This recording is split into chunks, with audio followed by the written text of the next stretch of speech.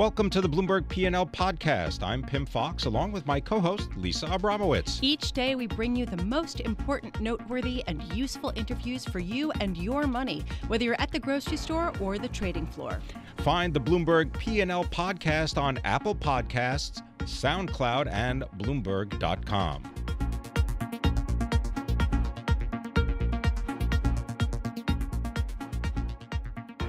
Joining us now is Admiral James Stavridis. He is the retired former military commander of NATO, dean of the Fletcher School of Diplomacy at Tufts University, also a Bloomberg opinion columnist.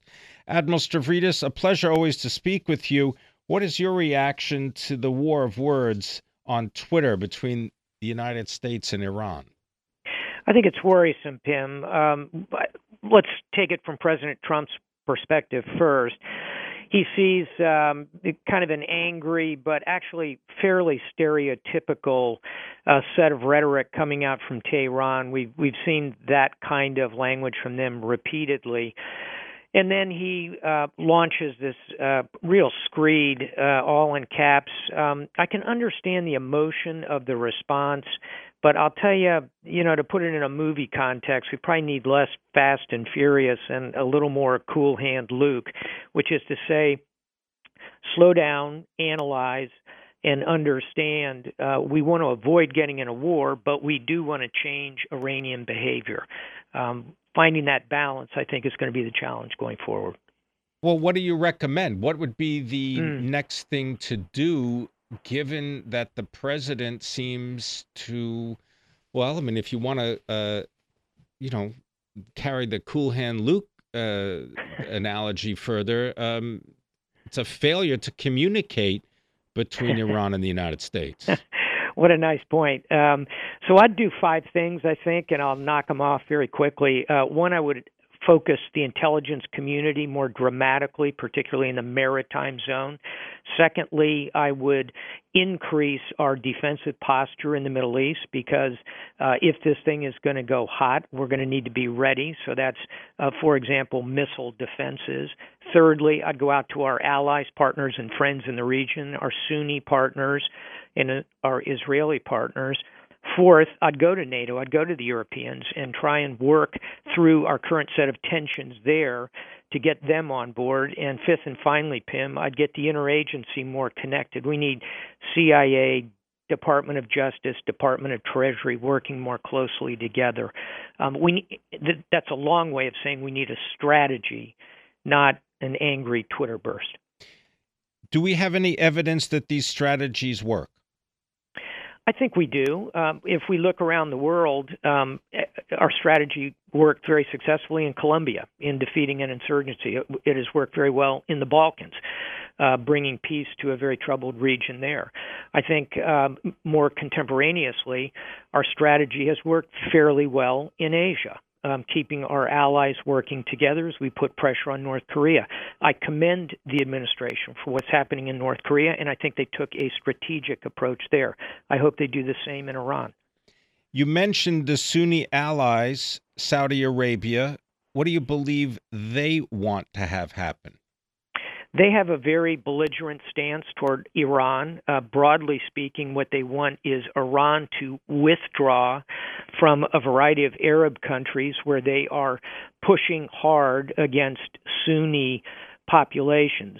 Iran, of course, leads the Shia bloc in the region, so that is they would like to see Iran back out of Syria, back out of Lebanon, back out of Yemen, back out of trying to interfere with the kingdom itself, the kingdom of Saudi Arabia, reduce its ties with Qatar. So they see Iran as an expansionist imperial power. They want to contain it. And under Crown Prince Mohammed bin Salman, they will be very strong in doing so. You mentioned the maritime zone, and I, of course, want to mention your latest book entitled Sea Power, The History and Geopolitics of the World's Oceans. When you mention maritime power, don't you have to think of what China wants to do? You absolutely do. And let's reflect on the fact, Pim, that this region is parked almost dead center in the One Belt, One Road strategy that China is employing in the movement of raw materials from Africa and the Middle East to them and the return flow of finished goods. So this, in my view, would be an area in which attempting cooperation with China might prove fruitful. China does not have preconceived notions about its relationships with Iran, and it is in China's interest and in the United States' interest to keep that maritime flow of goods going back and forth, especially out of the Arabian Gulf. Who or what entity inside of NATO do you believe will respond positively if we want to improve that relationship to help in these issues regarding the Middle East? You know, at the moment, relations between the United States and the rest of our NATO allies are quite low. Let's be honest. We had a bad summit. There was finger pointing both ways. I think the president is right to press on the European allies to increase their defense spending, but I do think that they have a point that if they are going to go forth and operate with the United States around the world, they want to do that in a spirit of cooperation, which didn't feel like it was forthcoming at the summit in Brussels. So I think there's some fence mending to do on both sides. In terms of who we're closest to, who can help us the most, it would be the United Kingdom within the alliance. And we have to hope that we improve our relations, particularly with Germany, which is a significant actor both within the EU and within NATO, and that relationship is in bad shape right now. Well, in that vein, the summit in Brussels was followed by the summit in Helsinki. What is your reaction? What is your analysis? The summit in Helsinki was a major misstep by the President of the United States, and I think that's pretty well validated across the political spectrum. The problem was less about the fundamental idea of talking to Russia. I believe we should. I think we should confront Russia where we must, but cooperate wherever we can. We don't want to stumble back into a Cold War.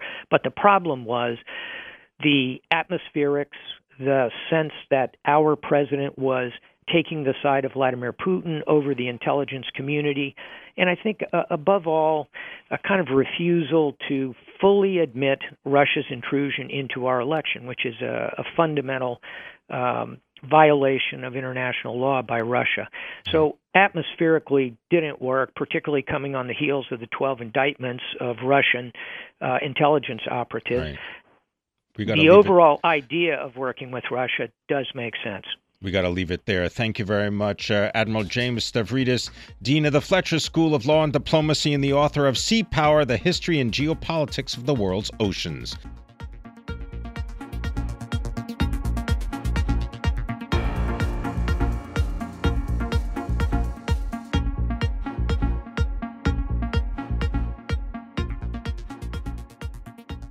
Currency manipulation, the dollar, China, the Federal Reserve, all come into focus. Vincent Signorella, our global macro strategist for Bloomberg News, joins us here in studio to figure this all out. All right, Vincent, what is going on with U.S. officials talking down the dollar, talking up the dollar? Who are we to believe? I think you're going to stick with Mnuchin on this one. I think Trump's just firing a couple off the bow, basically, just to get everyone a little nervous. He's very upset with Germany. So when he says the Europeans, he's really speaking about Germany. In terms of trade with Germany, we have a big deficit. So when he is says, that all automobiles? A big part of it is automobiles, but at the same time, I mean, it's very specific machinery. Germany specializes in very high-tech machinery, especially in the surgical space. So we do have this broad deficit with Germany. He throws the Europeans all under the bus with the same stroke. But at the same time, the euro's 115, 118, it's not doing anything. So I would look past any criticism of Europe and realize that this is specifically aimed at China. Wait a second. But before we get to China, is this bus going to get more expensive? What do you mean? The bus that if you want to import an automobile from Germany, Is that going to get more expensive? My guess is at the end of the day, we'll reach an accord, especially on autos, with the Europeans. It's a big business, and he's getting a lot of pressure from the United States manufacturers as well. So I think they're going to come together on that one. It's the same kind of squawking we hear about NAFTA. Right. Eventually, NAFTA will come back around. You believe that will happen? I believe it'll happen. It's just going to take a little bit of time and we're going to see these gyrations in the market. Okay, because we got Jean-Claude Juncker. I believe he's attending the White House meeting. Yeah, this is going to be really fun. Trade tariffs on. He's kind of lost some credibility on the street, to be honest. So it'll be very interesting to see what he says. Well, explain that. Well, he's gone off over the years in really odd, almost Trump-like statements, so that the markets have like sort of pulled back and not reacted so much to what he's had to say. We're not, if you look at it in a sense, it's like, who is he really representing? He's going to the White House on Wednesday. All right. The move to China. Go for it. What I would like to really, really stress is this is not a currency war. This is not China trying to devalue their currency. And take it back a few steps when Bernanke did QE and we were accused and he was accused of starting a currency war. What he was doing was keeping interest rates low, flattening the curve, because of worries about the economy.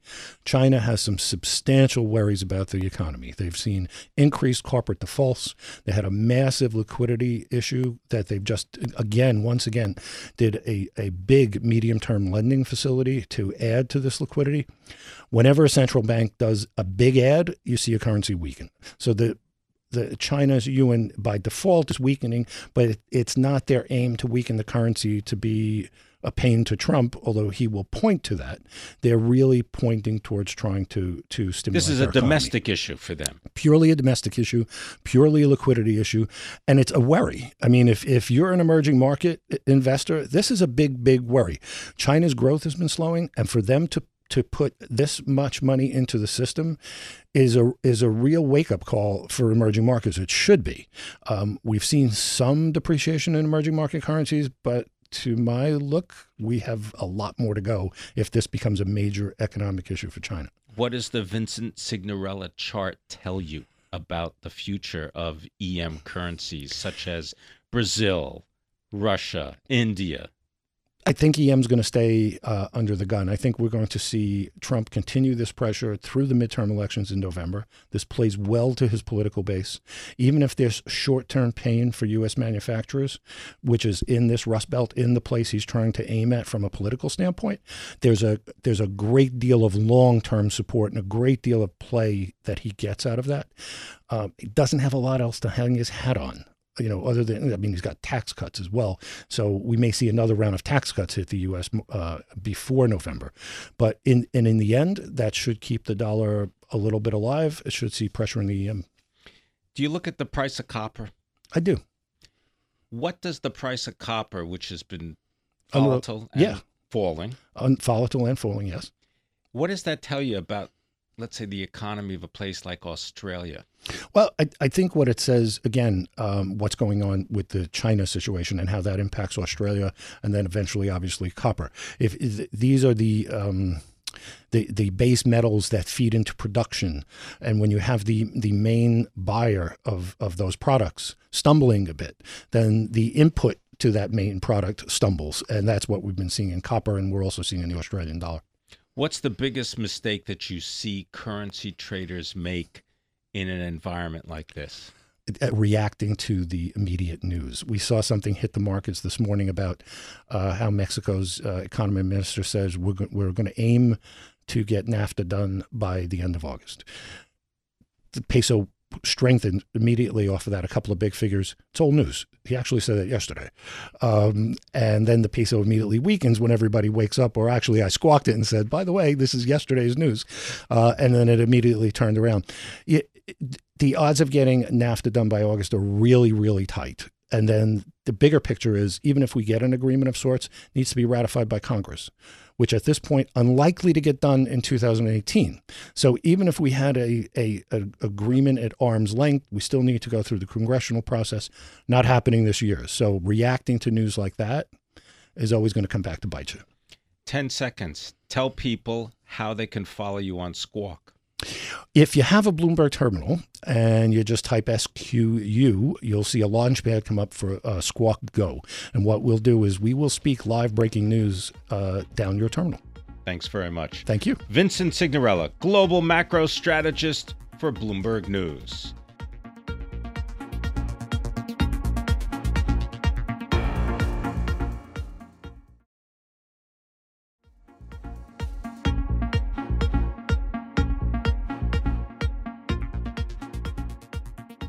Well, one of Colorado's largest recreational pot companies is planning to bring Willie Nelson's marijuana brand to Canada and then go public in Toronto.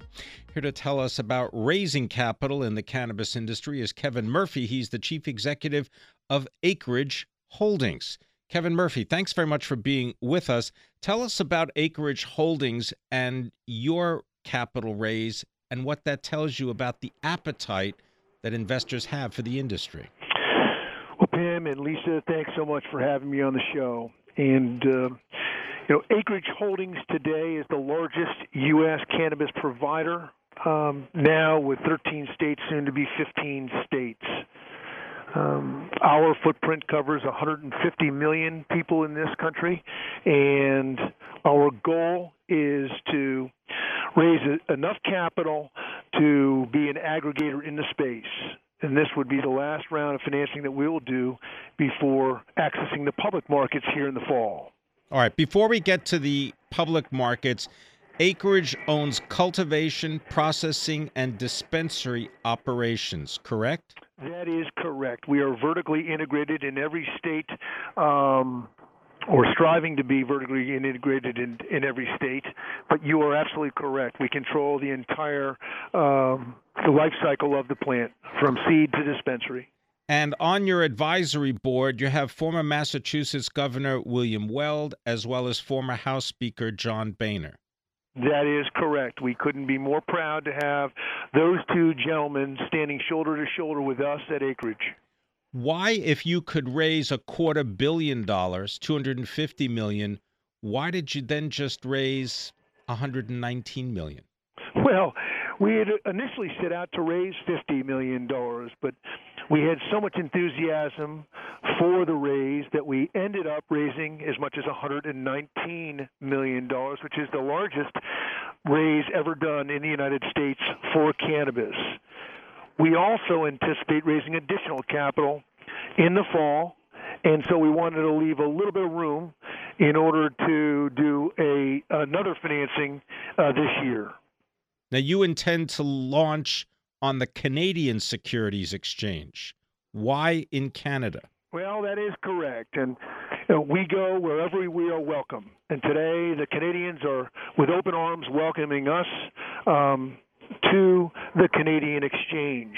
In Canada, it is federally legal. Unfortunately, in the United States, cannabis is still a Schedule I drug, which is defined by having no medicinal value. Now, that would preclude us from being on the New York Stock Exchange or the NASDAQ, but we do hope soon to be able to list on one or the other here in the U.S. What kind of financial gain are, let's say, taxpayers missing out on by having the federal government still regard cannabis as a Schedule I drug? This business and this industry is estimated to be, by 2025, $100 billion in size. Compared to other consumables, it is a very, very large marketplace.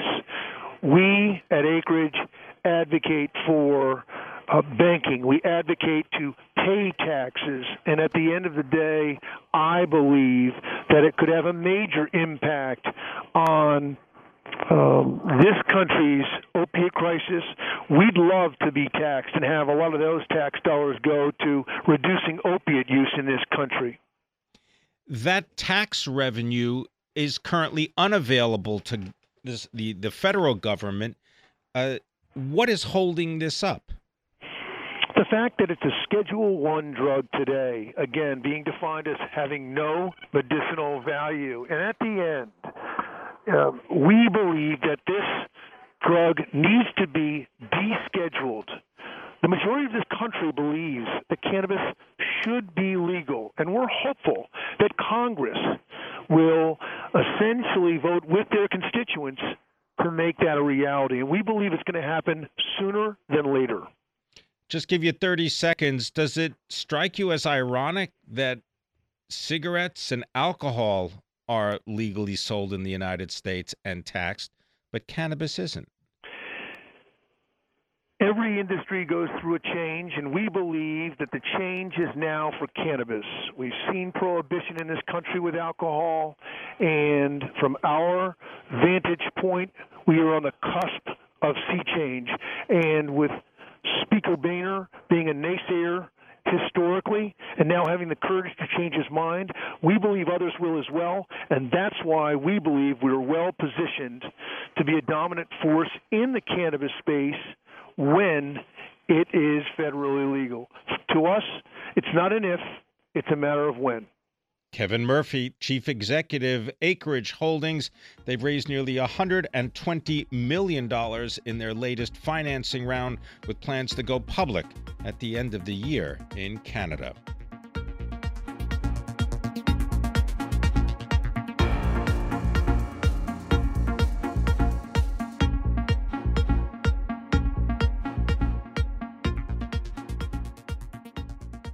This is Bloomberg Markets. I'm Pim Fox. My next guest knows all about the modern economy in a world where everything can be copied. In other words, Control-C, Control-V. We all know about it, but how do you deal with it? He is Howard Yu. He is the Lego Professor of Management and Innovation at the IMD School of Business in Switzerland, and his new book is called Leap: How to Thrive in a World Where Everything Can Be Copied. Howard Yu, thank you very much for being with us. Maybe you could just start off by telling us a little bit about why you decided to write this book.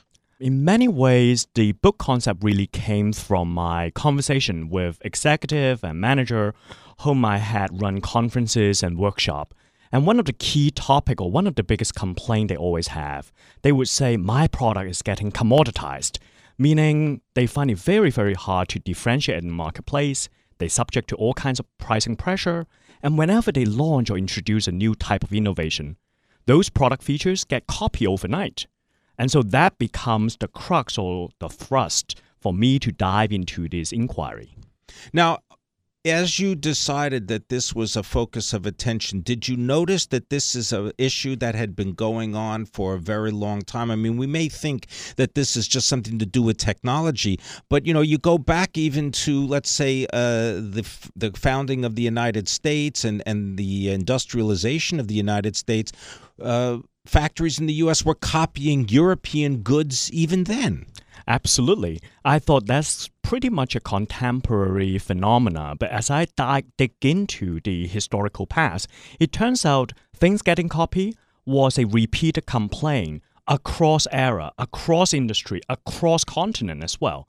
In fact, once upon in time in Switzerland, there is no patent law for chemistry or chemical product. So in the land of counterfeit, the Swiss were basically copying the German to produce drugs, and that had historically, 200 years ago, the biggest complaint by the German drug manufacturer. Well, let's talk about Leap and what did you discover? How can companies deal with copying in an age where it is as simple as a Control-C movement on the keyboard? Yeah, in many ways, executives always dream about building up a competitive positioning that they could stay away from global competition. That turned out to be pretty much a mirage. In many ways, competition is almost like mountaineering. So the pioneering company would try to reach the mountain peak, and the latecomer would also try to reach the same altitude. Now, when the knowledge underpinning the industry stays stagnant, the latecomer sooner or later would reach the same height. No value proposition can stay unique forever. No blue ocean can stay blue forever. Eventually, blue ocean turn red. What I discover is pioneering company can play a different game.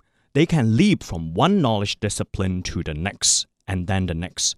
And when the underlying knowledge of an industry continue to leap forward, then climbing the mountain is as if there's constant mudslide pushing everyone down. In that scenario, it turns out it's the most experienced, the most pioneering company stand a better chance to stay on top of competition. Can you give us some examples of companies that are able to do this? Sure. One of the prime examples I use in the book is the pharmaceutical industry I briefly mentioned earlier. So it turns out in the beginning of the pharmaceutical industry, 200 years ago, everyone come up with new drugs based on organic chemistry.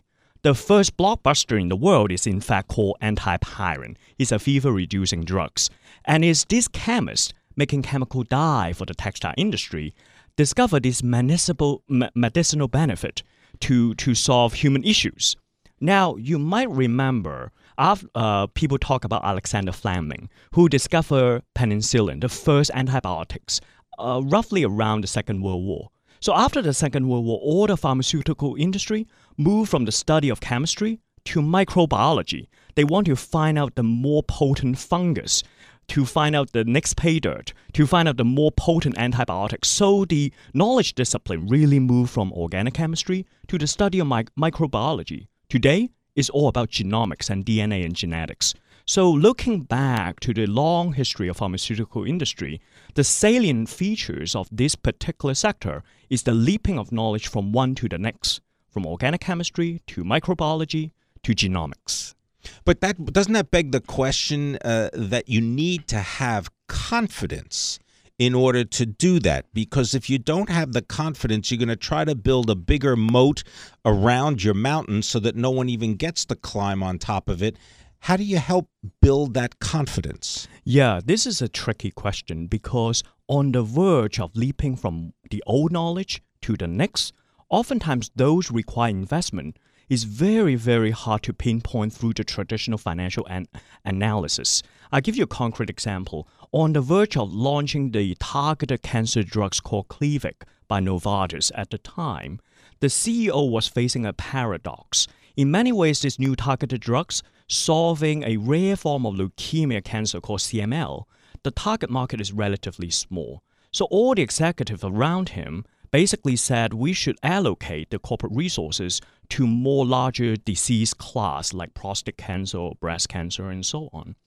But the CEO at the time, Daniel Vansella, when he reviewed back the early clinical trial, he thought it's not so much about increase of revenue, but it really pioneering of a new way for drug discovery using genomics know-how. And he basically told the team, money doesn't matter, we have to move ahead. So every time when I look back to historical analysis that companies successfully leap from one knowledge to the next, there is certain top-down intervention has to happen, going beyond traditional financial analysis that we all know very well.